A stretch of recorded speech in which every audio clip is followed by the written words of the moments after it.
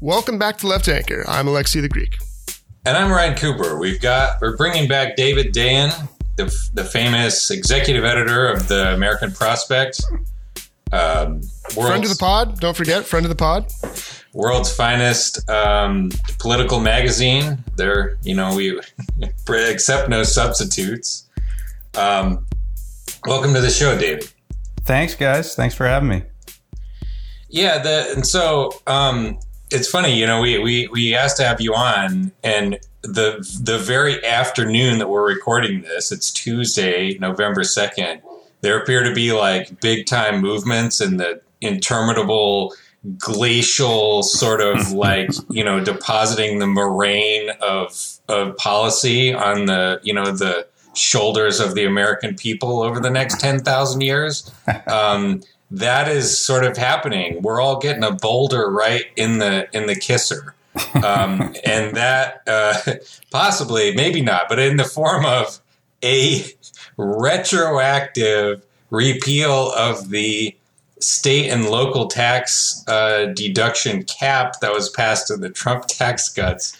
Americans love their salts, though, So we want to talk, sort of politics and the negotiation. But David, I think you've been paying closer attention to me over the last 30 to 45 minutes while I've been doing the dishes.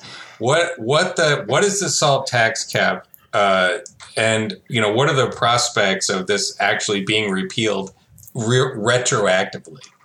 Right. So two things really came into focus today. And I would argue, and by the time this podcast is out, I will have argued publicly that they're linked. So the first thing is a deal on drug pricing. So we had not seen previously in the Build Back Better framework that Joe Biden put out last Thursday, he did not include a deal on drug pricing. And of course, this is one of the few items in the Build Back Better Act that would actually save money, because it would save money for the government to lower the cost of prescription drugs that they have to buy for Medicare patients, for example. Since you brought that up, back that up a little bit and explain why that is. Why is it that it would save a lot of money to do this thing with Medicare and drug pricing? So in 2003, the Medicare Modernization Act, which added a prescription drug benefit to Medicare, had a restriction in it that stated that the government could not negotiate the price in Medicare for prescription drugs. Now, there's probably nothing else in your world where you cannot negotiate the price. And the thing that you're actually being charged for can go up exponentially, however much it wants to over time. They can offer any price they want, and there's nothing the government, the purchaser, a bulk purchaser, can do about it. And what this bill does, what this bill was supposed to do, is change that whole concept by allowing Medicare to negotiate a small but rapidly escalating amount of drugs year by year. What we have now is not that, and we can get into the details of it, but I just want to sort of lay out the broad stakes right here. So you have that drug price reform, which there were holdouts in the House and in the Senate. They largely represent states with a lot of pharmaceutical companies. They were resistant to aggressive Medicare price negotiation. They have agreed apparently now to a much more modest reform that nevertheless, because there is so much money in the prescription drug industry, if Medicare is allowed to pay just a little bit less for a certain amount of drugs over a certain number of years, it's going to come out to hundreds of billions of dollars. And that just shows you how insane it was that for all this time, we spent all this unnecessary money on prescription drug costs through the government. So, unlike any other country in the world, I should mention that pays shockingly lower rates for prescription drugs. So you have this hundreds of billions of dollars that wasn't in the bill previously. In the framework, all of the revenue comes from tax increases. And now there's this extra money. So what are you going to do with this extra money? There's maybe $200, maybe $300 billion.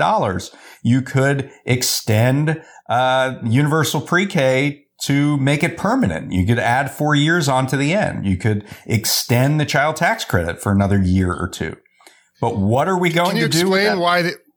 David, can you explain why the extra 4 years from 6 to 10 makes it permanent? Just so people understand because what that all means. you have to, when you're talking about programs, all you have to care about is the budget window. With respect to reconciliation, you have to make sure that the deficit is lowered outside the budget window, but all of the taxes in Build Back Better are permanent. The programs are what's temporary. And so even if you say it's permanent, you can, tally up the cost in the budget window. And then outside of that, it'll be covered by the ongoing tax increases. So if you add just 4 more years to the current 6-year universal pre-K plan, it would be permanent. And you could do that with the proceeds that you get, the budget savings from prescription drugs. However, what we're instead going to get is, as mentioned, this repeal of the state and local tax deduction cap, which was put on in 2017. Retroactive is kind of a misleading term. I think that appears to only mean that it will be in place for 2021. So it's retroactive to this year. It won't be retroactive all the way back to 2018, which was the first year that it was put in place. But what they're talking about is a 5-year suspension of that cap. Now, there are 2 ways to look at this. First of all, the state and local tax deduction, like most of the individual tax breaks in the Trump tax cuts, was supposed to expire in 2025, right? That's the way that was set up. Also because of reconciliation rules, and you had to make things cost out. So, what they're essentially doing is switching the 2 sides of the 10-year ratio. So 2021 to 2025, there would be no cap, but they say they would reinstate it from 2026 to 2030. And relative to the current day, that doesn't change anything. It just reverses the dates at which the SALT deduction is in place. And so they use that to claim that it won't cost any money. But if you actually think that they won't continue to extend that, I have another bridge to sell you. This will cost $475 billion to do that 5-year reduction, 5-year suspension of the cap. $400 billion of those dollars will go to the top 5% of income earners, because you can't actually get the state and local tax deduction unless you itemize your deductions. So that knocks out most people, frankly. The itemizing, I think, is down to about 15 to 20% of households. And so this is really a benefit for wealthy people in high tax states, California, New Jersey, New York, many of whose representatives have been agitating for this. And the tell here is that the same individuals who have been agitating for it, particularly the New Jersey representatives like Josh Gottheimer and Senator Robert Menendez, were exactly the same people who were agitating for a less aggressive prescription drug price reform, or no reform at all. So you can see the quid pro quo here, right? Okay, I'll give you a modest version of prescription drug price reform so you can, in your campaign, say that you lowered the cost of prescription drugs. And in exchange, you'll give my wealthy residents a big tax break. That's what's going on here. That's the end of the preview, folks. If you want to hear the whole episode, you can go to patreon.com/leftanchor. Thanks for listening.